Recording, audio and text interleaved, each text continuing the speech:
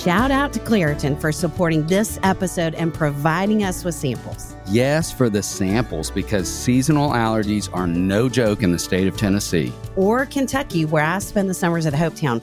I spend most of the summer outdoors and could not function without allergy relief. Luckily, for those of us who live with the symptoms of allergies, we can live Claritin Clear with Claritin D. This double action combination of prescription strength allergy medicine and the best decongestant available relieves sneezing, a runny nose, itchy and watery eyes, an itchy nose and throat, and sinus congestion and pressure with ease. You just described my exact state in waking up, minus the need for coffee. I've been taking Claritin D for my allergies for years, and it's been an absolute life changer. I can be outside with the kids at camp without my eyes watering like a fountain, and I can speak without feeling like a frog has jumped into my throat. But at Hopetown, a frog could jump into your boat or your bed, and Claritin can't really help with that. That's true, but they've got allergies covered. Ready to live life as if you don't have allergies? It's time to live Claritin Clear. Fast and powerful relief is just a quick trip away. Find Claritin D at the pharmacy counter. Ask for Claritin D at your local pharmacy counter. You don't even need a prescription. Go to Claritin.com right now for a discount so you can live Claritin Clear. Use as directed.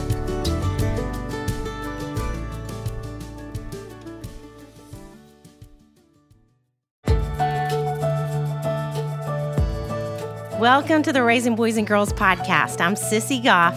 I'm David Thomas. And I'm Melissa Trevathan. And we're so glad you've set aside a few minutes to spend with us today. In each episode of this podcast, we'll share some of what we're learning in the work we do with kids and families on a daily basis at Daystar Counseling in Nashville, Tennessee. Our goal is to help you care for the kids in your life with a little more understanding, a little more practical help, and a whole lot of hope. So pull up a chair and join us on this journey from our little yellow house to yours.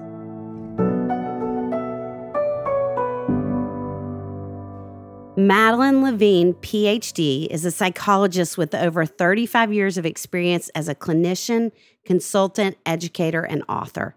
Her New York Times bestseller, The Price of Privilege, which is a book we recommend so often in our offices, explores the reasons why teenagers from affluent families are experiencing epidemic rates of emotional problems. Her follow-up book, Teach Your Children Well, tackles our current narrow definition of success, how it unnecessarily stresses academically talented kids and marginalizes many more whose talents and interests are less amenable to measurement. Her current book, Ready or Not, focuses on how to best prepare our children and ourselves for an uncertain and rapidly changing world. Grab your journal and pen because you are going to want to be taking notes. Dr. Levine, it is such a privilege to get to spend this time with you. Yes, we were just talking before we hit record about how long we have loved and respected your work, how many copies of your books we have recommended to parents, and you came through our community here in Nashville years ago and spoke at a local school, and just the wisdom and generosity of your words in that time was such a picture of who you are as a person as well as a clinician. And so it is a privilege to get to spend time with you today. And speaking of that word, in your book, The Price of Privilege, one of the most fascinating facts was about the population of kids who are the most vulnerable in today's world. And will you just start there by talking a little bit about who they are, that population, and what we can do to help? Sure. So I'm not sure that they're the most vulnerable, but they are among the most vulnerable. And so this group of kids with educated parents in good school districts and involved parents are now, according to NIH, an at-risk group. Everything we knew about kids with involved parents and good education and stuff is turning out not to be protective. We were taught in graduate school those are all protective factors, and rates of depression and anxiety disorders, substance abuse, all of those are particularly high among the children of affluent, well-educated parents. And what can we do to help? I mean, I think so much of this has to do with rethinking. And in this respect, I think COVID was an opportunity to rethink some of our values, what we emphasize to our children, what we pour our resources into our children about. And those tend to be accomplishment-oriented things. It's all about performance. The last book I wrote, called Ready or Not, was really an attempt to answer.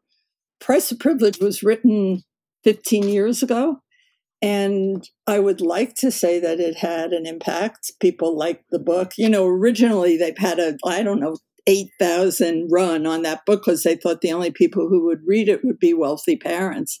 But it became a very popular book.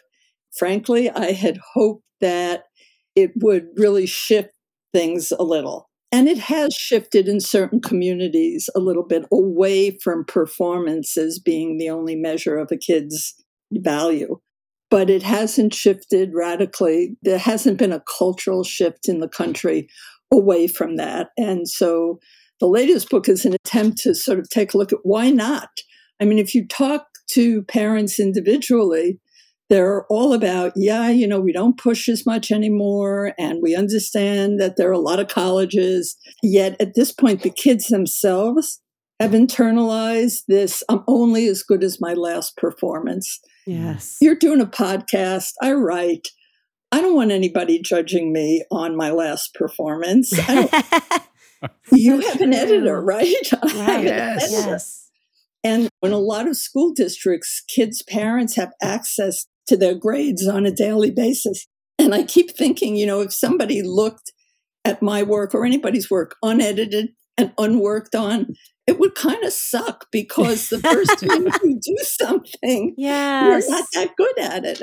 So to have kids internalize that only, straight A's and the best colleges and the most competitive teams are worthwhile, while their parents are pulling back, I wanted to know why it's been so hard to shift that. Because everybody agrees. It's not like that, now, politically it's become challenging. But most people agree that kids should get a good night's sleep, that they shouldn't be doing 4 hours of homework a night. And yet the institutions around that have not changed. Mm-hmm. So what we can do to help, I think, is pull back a little bit, rethink what kind of child am I hoping to turn out, and how do you do that? Later, one of your questions is about what parents can do. And I actually think if parents really can inventory their own anxiety and why they're so anxious. Thank you. That's so good. Well, how could you not? I mean, you'd have to be under a rock to not be anxious coming out of COVID. But, Yes. So there are multiple reasons why parents are anxious, but I think we're actually anxious about a lot of the wrong things. Yes. Well, thinking about your new book, Ready or Not, I know there was a lot of research that went into that book. Is there anything that surprised you from the research? Well, one of the things that surprised me in the research for Price of Privilege had to do with the group that we thought were protected end up having the highest rates of mental issues and substance abuse issues. In Ready or Not, what surprised me? I think what surprised me was I didn't go to my usual suspects in Ready or Not, which have always been educators and psychologists. And, I co-founded an educational project down at Stanford about 15 years ago. Those are my go-tos. And I felt like somehow we had missed the boat. So I went to businessmen and I went to the military. I went to people who deal with pressure and uncertainty all the time. They call it VUCA. We live in a VUCA world, volatile, uncertain, complex, and ambiguous. Wow. And they have some answers for how you deal with uncertainty. And again, I think what surprises me is, the military is no longer so hierarchical, right? Because there's not time anymore when you're dealing with the Taliban to go up the whole chain of command. They're gone. So there's more horizontal responsibility. It's one of the ways they deal with how fast things change. So have we changed the structure of schools so that it's easier to respond? Not really. So the surprise, I guess, was hey, the business world knows a lot about this. The military knows a lot about this. I'm still left with the same question, to be perfectly frank, which is Yes. what gets in the way? And I have some thoughts about it, but what gets in the way of parents taking the evidence we have? We have evidence-based research. At Stanford, it's like they're big on research there. Right. We know what does and doesn't work. And yet on an institutional level, it's been very hard to change. Yes. That's frustrating. Yes. So thank you for doing the work that you do Mm. for people who are trying to present in a pleasant and friendly way that there's a whole other way of looking at some of these issues of child development and parenting. Well, we sure have the same heart and are sure do. wanting to move toward the same things. Yes. Yeah. In fact, I have to tell you before I ask you this next question, a great snapshot of where I have so appreciated your voice in that space. I was telling Sissy a little bit earlier that I vividly remember when one of our local schools was the first to screen the documentary Race to Nowhere, which you were a part of. And I remember midway through that documentary, you were speaking so wisely to the importance of just paying attention to, as you just said, all of child development and what kids have always needed and always will need, and some of those basics of sleep. And there was B-roll happening during a part of them asking you some questions at this point in the documentary where they were, I think, maybe showing flashcards to 6 to 9 months old, trying to help them learn maybe Mandarin or some other language. And you, so wise, it's my favorite moment in the documentary. You said, what 6 and 9 month olds should be doing is sucking their thumbs and toes. And I remember just cheering in the audience, like, yes, we need more wise voices calling us back to these foundational needs for kids, that we don't need to be worrying about flashcards with kids who haven't even hit their first birthday, that we just need to be focused on the basics. Absolutely. And you're raising a point that I think about all the time, which is, thank you for all your kind words. Basically, I kind of feel like all I did was pay attention. Yeah, I've got training, but I paid attention. And it wasn't that hard. Dr. Spock starts off by saying, nobody knows your child as well as you do, and your child should have Band-Aids on them. Really simple stuff. And I'm still left with, well, if it's so simple, like you said, which I think it is, right? A 6-month-old, 9-month-old should be sucking on his toes, not learning sign language, not learning Mandarin, just kind of learning where his body is or her body is in space. Everybody thinks I'm really writing about children, but in fact, I'd like to think that I'm writing about parents, because child development, I've been 45 years in this field, has not changed. It's not that children run now before they crawl. Child development has not changed. Parenting has changed. And I think in many ways, it's changed for the worse. It's much more anxious. There was no verb parenting when my children were young. It's become the Olympics of parenting. The competitiveness is a bad way to approach not just raising a child, but making a family. I always get asked, what are your tips for parents? Or what are your tips about children? But at the end of the day, as we're having this conversation, it is really about what's happened to parents in the last 20 years to make them this anxious, this focused on performance of their children. That was my soapbox. I love that soapbox. I love that Thank soapbox you. too. Well, and building on that, because you have been doing this work for all these decades, what would you say are 2 or 3 things you think parents need to be offering kids today? I think a really important thing, and it's probably none of them is surprising. One is parents need to listen.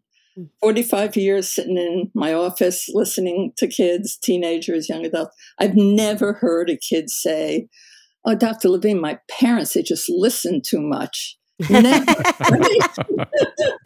Yes. It's always they talk too much. So I think instead of this sort of directive, let me tell you what I think, let me tell you how to handle that, this is what you should do, I think listening is critical. And I think most people are not really good listeners because it feels passive or something to them. especially, well-educated people and high-pressure jobs, and they're used to solving problems right away. So it's hard for them to listen.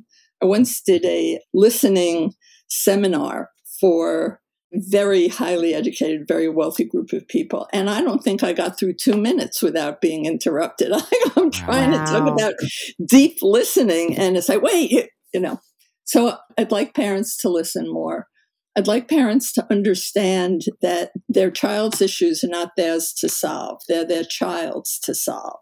Mm. I think there are very poor consequences for kids whose parents are overly enthusiastic about managing challenge for their children.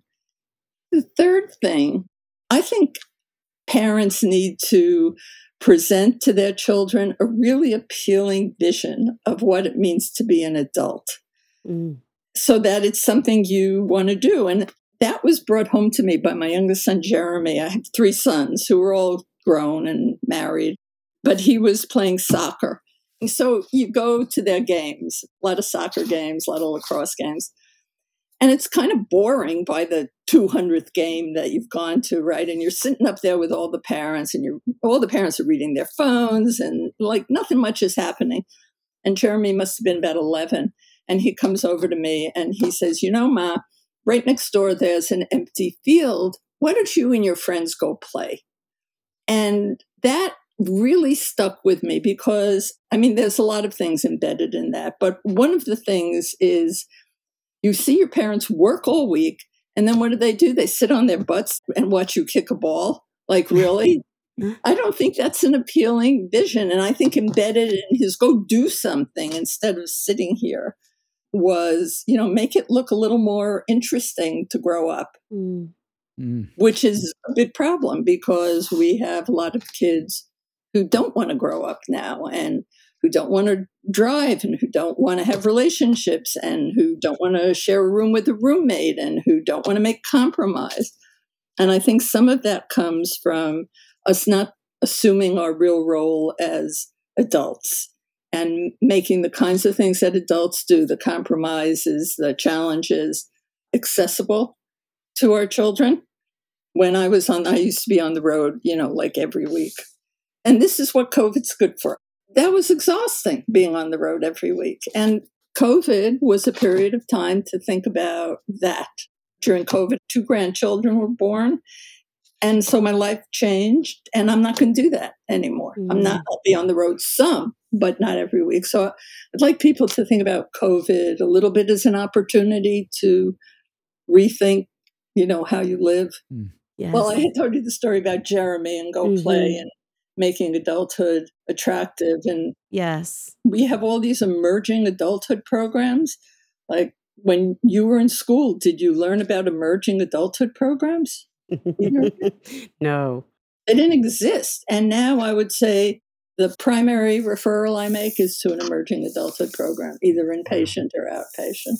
Wow. And you have to think about same thing, adolescent development and young people's development. That didn't change very much. How come all these kids need to go to a hospital to learn how to make their bed or compromise with their roommate? Yes. So I think teaching the basic skills of life has fallen to the bottom when, in fact, that's exactly what people need to make it through successfully. Yes. Well, you have already given a lot of amazing answers to this. And I don't know if you have anything additional to think about what you think parents not just need to offer, but they need to be hearing today. And we talk so often about how we've never heard parents feel as much like a failure as they seem to in this day and time. But what do you feel like they need to hear? I think they need to understand that it has been an incredibly challenging time. And we're not done with COVID. What I get in my office are parents who are very worried about the time their kid missed, catching up, their grades. Yeah, you want your kid not to be behind and all that stuff. That is not the task at hand. The task at hand, from my point of view, is making sure that kids are emotionally okay enough to learn. You don't learn when you're depressed or anxious or whatever. And I'm going to use this as an opportunity to clarify something, because I don't know in your state, my state, all the statewide numbers came out in the last couple of days.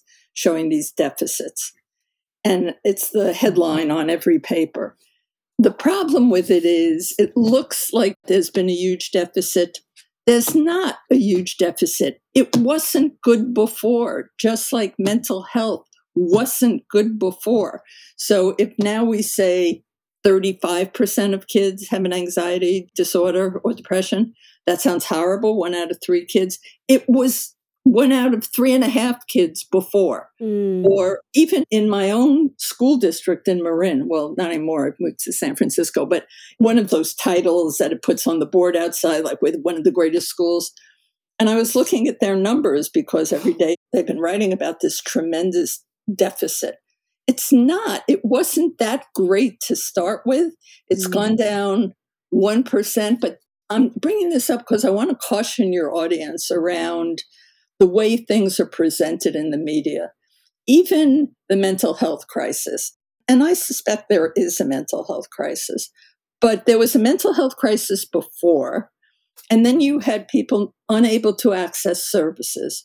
So is it doubled? No, not at all. Is some of this a delay in accessing services? Probably. But I'm very attuned. I started my career writing about the media, not about kids. And I'm just very attuned to don't jump to conclusions. And if you can, look at the primary source material, because it often tells a very different story. So I brought that up because I don't think for your audience, who I'm going to make an assumption is for the most part educated because they're listening to a podcast about Right. right? We know that even under horrendous circumstances, Afghanistan and Vietnam, those things, most soldiers who have PTSD, most soldiers who saw their buddy's head blown off, recover. Most do. And I think most people are left with the impression that that's not the case. Most of the kids in your audience will recover from this. And what they need is not pressure around learning. They need, I think, a safe space that pays attention, that knows what they went through. There's no point in talking about these kids as homogenous. Some of them lost a parent. Some of the kids with social phobia were delighted to be home and not have to face the crowd every day. So there's no such thing as what all kids need. But in Ready or Not, I have a story about a young man. He's taking advanced calculus. And he and his father come to me because he's got trichotillomania, which means he's pulling out his eyebrows and his eyelashes and the hair. Why? The stress in the house around his grades is unbearable. And his father insists on graphing his daily progress, right? Because he lost some time. So he's in advanced calculus. He doesn't need his father graphing anything. And when I say to the father, you're going to have to stop this. Look, and the father says, I'll stop it when he gets into MIT. Wow. And it's like, he's not going to MIT because he has not learned how to control anxiety, and you've made it really hard for him. Yeah. So, it's just a call for have kids play, have them have some fun. Yes, you want them to catch up the little bit that they've missed, and not all kids are behind at all. We have an expression in Challenge Success, that's the name of my project, PDF, playtime, downtime, family time. Every kid and every adult should have some of that built into their day. That's so great. I'd like to see kids in clubs. If I was going to encourage anything, it would probably be that. Get back to being with other kids, get back to negotiating who's running the show. I always think about tag for some reason, the simplest kid game in the world. It only works if one person is running and one person is trying to catch them, right? So there's all kinds of collaboration and cooperation that go into the simplest thing that kids do. So from my point of view, rather than an after-school tutor, I'd like to see kids in a club and something that interests them. Yes. Yes. Great. Dr. Levine, this season of our podcast, we are focusing on raising emotionally strong and worry-free kids. Sissy wrote an amazing book called Raising Worry-Free Girls, and I just released a book called Raising Emotionally Strong Boys, and we're basing it on that content. We'd love to ask you, what is a favorite memory or story from growing up that shaped you into who you are? So it's a question I had a lot of. I had the most difficult. You should talk to your people and see where they have difficulty. I had difficulty, but it brought back a great memory. And I had an anxious mom, and we had very little money. And I was at a Jewish sleepaway camp for 2 weeks, or maybe 13. And I wanted to learn how to be a lifeguard. I was truly terrified of it because you get thrown in and somebody pretends to be drowning and drags you down. And my mom was like, "You got to be kidding. That sounds awful." And it was pretty scary, but it was kind of like, I think I can do this. I really wanted to be a lifeguard. And was I scared when I was terrified, but I was also like, you're a good swimmer. You can do it. And I think, it was early adolescence. It was one of those first experiences of, Mom doesn't think I can do this, but I think I can, so I'm going to give it a shot.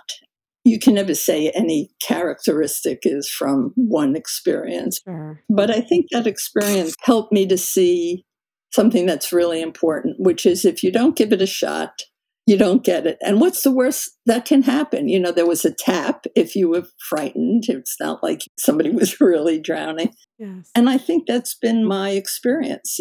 I had never written a book. I had never given a talk. I sat in my office and treated kind of depressed moms who were drinking too much. I mean, that was sort of what I was doing, and their kids, for a long time. But I'm not frightened of taking a risk or trying something new.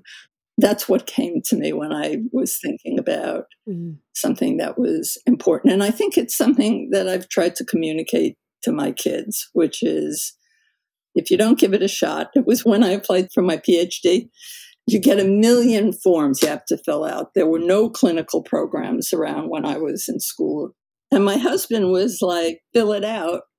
I'm trying to remember who's the soccer player who said, you never make a goal you don't take. I like that point of view, and I like encouraging kids. Yes. And I think parents are very anxious, and it becomes more difficult to encourage kids when you're anxious. So Yes. typically when somebody comes to me, I just before this hour, oh, my kid's depressed, this, that, and the other thing. And it's like, let me talk to you. How are you doing? Well, I'm really depressed. So I think we have to check in with ourselves more honestly. Yes. So that the environment in the house is not particularly anxious, is not particularly depressed, is optimistic and enthusiastic. And I think we tend to look at our kids. The call is always, my kid is amotivational or too motivated and perfectionist or too anxious. I would almost say most of the time, what I find is the work is with the parent. Not always, but often. Yes. We'd agree. We would certainly agree. David, do you remember trying to get your kids to eat their vitamins when they were little? I sure do. It was not easy. Henry keeps his own stash of vitamins at my house, but the only reason he gets excited about them is because they're those candy-like ones. I remember those. Sorry to break it to you, but I'm not sure how much nutrition is actually in those things. I know. That's why I'm so excited about Hiya Kids vitamins. They were formulated with the help of nutritional experts and are pressed with a blend of 12 organic fruits and veggies, then supercharged with 15 essential vitamins and minerals, including vitamin D, B12, C, zinc, folate, and many others. Those vitamins are essential for supporting immunity, energy, brain function, mood, concentration, basically many of the things parents usually bring their kids to us for. Yes, it's exciting to think that a little chewable vitamin could help support all these areas of development for kids. And Hiya vitamins are non-GMO, vegan, dairy-free, allergy-free, gelatin-free, nut-free, and everything else you can imagine. And of course, we know kids don't really care about all the health stuff, but Hiya's got them covered too. Henry loves the customizable jar that comes with the first order. He had so much fun using the stickers to add his name and fun pictures. We've worked out a special deal with Hiya for their best-selling children's vitamin. Receive 50% off your first order. To grab this deal, go to hiyahealth.com/RBG. The deal is not available on their regular website, so go to hiyahealth.com/RBG and get your kids the full body nourishment they need to grow into healthy adults. What are some things that you think create more courage and resilience in kids? So I think the example I just gave you is an example of what has to happen to develop that. It does not develop every time a parent comes in and says, "Oh, honey, let me do that for you." I often say every kid in America, this was before the pandemic, knew how to get out of loading the dishwasher. Everyone. And they knew all they had to say was, "I have an AP test tomorrow, Ma. I got to go study." And then mom, who had worked all day long, ends up doing the dishes or taking them out of the dishwasher. I think that to the extent to which parents have some trust that they've raised their kids and that kids themselves are pretty resilient. That word resilience came from work that was done in Hawaii 50, 60 years ago about the fact that some kids just do okay if you don't get in their way too much. And while we think we're helping our kids, I think it works better for me if I give an example of what that looks like in real life. So your 9-year-old's walking home from school and the dog down the block, for whatever reason, starts barking like crazy and she scares your daughter. And your daughter comes home and she's teary and shaky. I'm scared of the dog. I don't want to walk past it. I was afraid it was going to hurt me. And that happens all the time, right? Being afraid of dogs or something like that. So I think you have a couple options. One option is to say, man up and too bad, and he won't hurt you. Another option is to say, oh, honey, that must have been terrifying for you. Let's take the car to school tomorrow so you don't have to walk past the dog. Equally bad, right? Right. And the middle of, I'm sure you were scared. I'll walk with you tomorrow. And then I think you can handle it on your own. I'm sure it was scary. If you get scared, take a deep breath. Sort of a little bit of coaching, a little bit of scaffolding, and having faith that your child can tolerate some anxiety.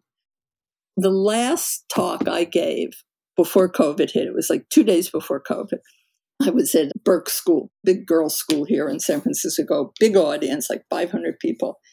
And I asked how many people in the audience have never had a divorce, a serious illness, a death of a partner or a good friend, a bankruptcy. I went through everything. And everybody had that. I said, how many don't? One woman in the whole audience raised her hand. Wow. And it was like, be careful when you walk to the parking lot, honey, because you have beaten the odds and it will not continue this way. Oh, man. That experience has stayed on my mind a lot because that's life, right? Mm-hmm. How do you tolerate cancer or bankruptcy or a divorce or any of the things that life will throw at you as you move along in life if you couldn't tolerate a barking dog? So if parents saw that as an opportunity to develop resilience, to develop some courage, I think they would have an easier time tolerating their own anxiety. Look, no mother likes to see their child teary and worried, right? That's a hard thing to tolerate. And we tolerate it better with young children. So I said, I have new grandchildren learning to walk, right? And they take a few steps, they fall on their butt. Everybody goes, come on, let's go. And they take a few more steps. Come on, let's go. And nobody says, you're going to be flipping burgers at McDonald's if you don't learn how to walk today. We like the process of falling down and getting up, or don't talk to me till you can talk in full sentences, right? When a baby's babbling. So understanding that you give an opportunity when you step back and just coach a little bit, and that you're robbing a child of the opportunity to master some developmentally appropriate anxiety. Let me just underscore that. I'm not talking about, the heroin dealer approaching your child. I'm not talking about your child being bullied, but the kinds of things that are age appropriate. 9-year-olds should be able to tolerate a dog that barks. I had one patient, 15 years old. She didn't like sauce. So nobody could put sauce on her food. And parents accommodated it. And then she goes to college. You remember food in college, right? Right. It was hiding everything. Yes. So that's how she got to me. She had to come home from college. So Wow. I think if you think of these as robbing your child of really great opportunities to toughen up, to gain some resilience, it's a better way of thinking about it than, it's a short-term gain, a big long-term loss to get in there too often and too much. Yes. Ugh, So great way to say great. that. Yes. What would you say is something, looking back to your own early years of parenting, that you worried about as a parent that you wish you hadn't? I worried about excellence. I didn't worry about grades or anything. It was like I wanted my kids to be really good at whatever they decided they were interested in. And that was a big mistake on a lot of levels. One was the equivalent now would be passion, right? Everybody wants to know about my child doesn't have a passion. And Right. for a while I was speaking with Dan Pink. I don't know if you know who he is. Yes. He's a great guy. And we would talk a lot about passion. And then the next day, I'd get a phone call. Oh, Dr. Levine, I'm really worried about my kid. He doesn't have a passion. And it's like, how old is your kid? 4. So I've really changed my point of view about passion and excellence, that it takes years and years to develop a passion. You can have an interest and then you pursue it and work on it, and it becomes a passion over considerable amount of time. And because that was my idea, that like, I'm great mom, I don't care what you're passionate about, but you have to really be excellent at something. And I have a short story. My youngest kid, who was a very average student, my oldest kid was, a stellar student. My middle kid was in the arts. My youngest kid was a B- student. So of course it was always B-, like, can you just put in a little more work and make it? And he was very quiet. And I worried about him because it was a verbal household and he was not verbal. And so I took him when it was time to go to college. This is vaguely embarrassing, but the story's okay if it helps somebody. Time to go to college. I take him to the local college counselor, not in the school. And I'm in there yakking away, like I'm really worried about Jeremy. Like maybe he's depressed because he doesn't work that hard and he doesn't talk. And this isn't bad. She threw me out of the room. It was at a point where I was already known, and she's like, get out. And it was the best thing somebody could have done for me because I was weakness-based when I was talking about him, not strength-based. Wow. Oh. The clinical work teaches you better be strength-based if you want to help an adolescent, right? What are you good at? What do you like to do? Not harping on what they don't do. And so that young man, who's like 17 at that time, is now one of the directors of communication at City Hall. And if you had told me that in a million years, I wouldn't have believed. This kid didn't talk for 18 years. Wow. And I didn't see what his strength was, which was observational. He knew everything that was going on, and he was quieter. Understanding that there's a fit in many different ways between you and your child. So I'm verbal, and it's like, hey, come on, talk. And that wasn't his strength, and I should have paid more attention to that. So you had to be great at something. I didn't understand that takes a long time. And it may be very different than what you're hoping your child is great at. Yes. He ended up as verbal as can be, but not back in the day. Yes. Another thing that I think is really important is don't see being a parent as a bunch of Instagrams or as a bunch of photographs. It is a movie. I have 3 millennial kids. They're all well into their 30s. The movie is now revealing itself, the kind of people they are, the work they chose, the partners they chose, the friends they have. And whatever I got stuck on, like, oh, you didn't make the select team, or, oh, you weren't, I cannot tell you what nonsense it feels like to me now. Yes. And I'm not taking myself out of the group of people because culturally, that's what everybody was doing. But it's a mistake for us as parents because it robs us of our own growth, I think. You go to that game every weekend. You're not hanging out with your partner or your best friend or taking a course. You've devoted your life this kind of intensive parenting. And I think it makes adulthood look miserable. Yes. And it is miserable for you because you don't get to keep developing. So thinking back on your parenting journey, what do you wish somebody had said to you as you started? I wish somebody had said, don't get caught up in any one moment. It's fluid. It's a movie. It changes. I can remember my oldest kid went to the Jewish day school, and then we moved to the suburbs. We had a great school, and I thought about switching him from the private to the public, and I went and I had him tested, and the tester said, oh, he'll never be okay in a public school. He is a kid. He needs attention, and don't do it. And I did it because with 3 kids, private school was going to be too expensive, and we had a great school. And he was fine. He was perfectly fine. He's a lawyer. He went to UCLA. He's got 2 great kids. He's got a great wife.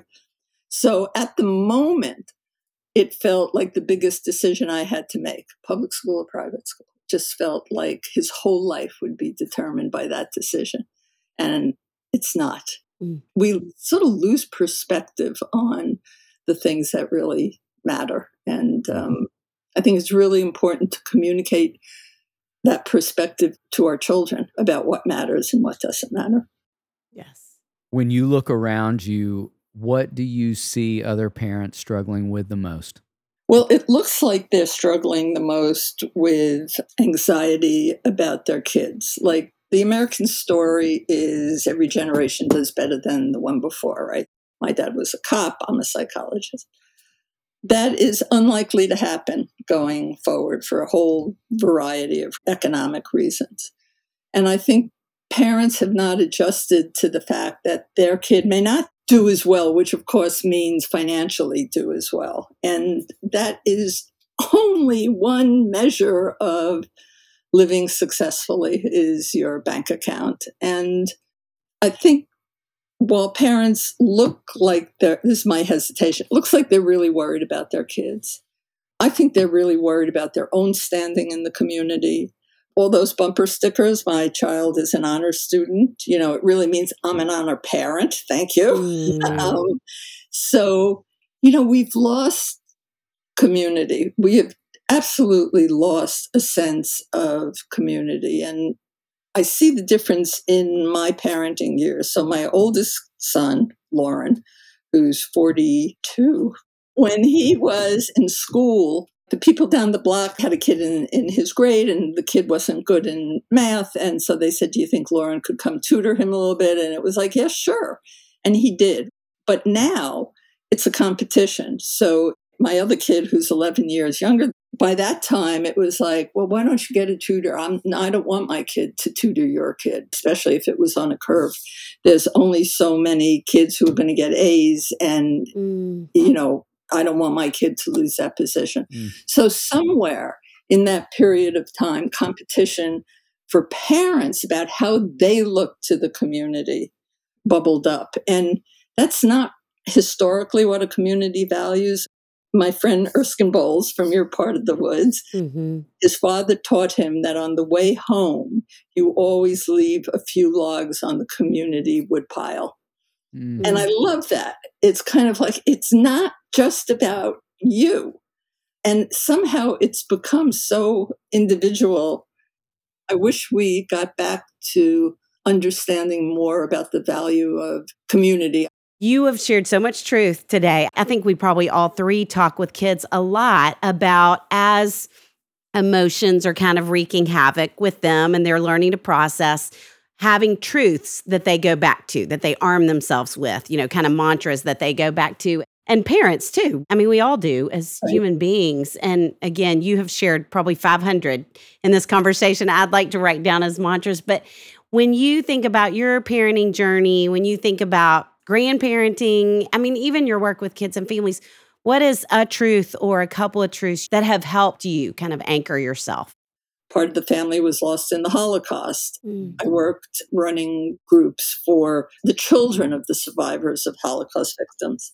Wow. It just changes your point of view profoundly. I said to my son, you got a B-. I mean, look what's going on in the world, in Syria. People live through unbelievable tragedy. I think having the perspective, how fortunate we are to live in this time, in this place, as crazy as some of it seems to me, but still to have access to medical care, to have access to education. I am grateful. And along with that goes something that I talk to my kids a lot about. If you walk down the hall upstairs in my house, it's lined with relatives. And I just read a thing online that says, how do you know if you're old? It says, look at your walls and see if you have your relatives on the walls, and that's the way that you're old. So I didn't like that. But I have it because I didn't get here on my own. I just didn't. And this idea of I'm so special, or kids talking about how special they are or not, feeling very unspecial. We are on the shoulders of the people who came before. And if you're Jewish, you're very aware of that because you've lost so many of the people who made it possible for me and my kids to be here. So, we've got Ellis Island in the hall with my grandparents because it's not just about you. Back to that thing about you're part of a history, you're part of a community, and you owe something, and people may take issue with that, but I really do believe you owe something back to the community. Your family is your first community. And so when you say, oh, you don't have to wash the dishes or you don't have to clear the table, you're setting up a community where kids think the community's lucky just to have them breathing there and they don't really have to do anything. Oh, that's so I like chores, no allowance for chores. Nobody gave me an allowance for doing the laundry. My kids didn't get an allowance. Yeah, it's important to be part of a community, and we are. And we tell our kids that we expect them. I'm often asked, well, did you bribe them? And it's like, no, you don't bribe them. That's the expectation, is you live here, you're part of this community. And it is just as important, if not more important, than bringing your GPA up from 3.22 to 3.23, which is what kids get if they have that extra 20 minutes of studying. So, yes. We could keep you all day in conversation, but we're going to respect your time and simply say again that it has been a joy to spend this time with you and how rich this conversation's been. And we like to end with something fun. Before we hit record, we were laughing together about how much we do indeed love food in the South. We feel very passionate about that, and we're no exception. We like to end with a food-related question. Okay. We love to ask you, do you prefer queso or guacamole? And then we'd also love to know what's your favorite taco. So that's interesting because I don't think of the South as, as Tex-Mex out here. That's right. Yes, you've got some great Tex-Mex out there. Right. So I thought it would be like fried chicken or fried chicken, We do love chicken and waffle, shrimp and grits, but on occasion we detour toward Tex-Mex. Right. So definitely guacamole. And I am not a huge taco eater. So it's kind of like, I like your chicken and waffles. I am okay, you can pick that. I want you to know we just had lunch and I had chicken and waffles in my taco. So you can you go believe straight that? there with a taco in Tennessee. Well, that would be my favorite taco that you just named it. Thank you. All right. If you come back to Nashville, we're going to take you for that taco. Yes, all we right? are. Absolutely. Absolutely. Yes. I'm going to hold you to it. Good. We'll do it. Well, we are so delighted to have time with you and just thank you for all the truth that you are pouring into the world. Oh, well, We're so grateful. Yes, we are. Thank you. And I would love to come back to Tennessee. Please do. Tennessee would love for you to come back. Yes. And we want to meet you if you come in person. When you come back to Nashville, we're going to take you for that taco. Yeah, and I'm holding you to it. All right. It's our joy to bring the experience and insight we gain through our work beyond the walls of the Daystar House. If you enjoyed this conversation, please share it with your friends. And don't forget to click the follow button in your favorite podcast app so you never miss an episode. To learn more about our parenting resources or to see if we're coming to a city near you, visit our website at raisingboysandgirls.com. Join us next time for more help and hope as you continue your journey of raising boys and girls.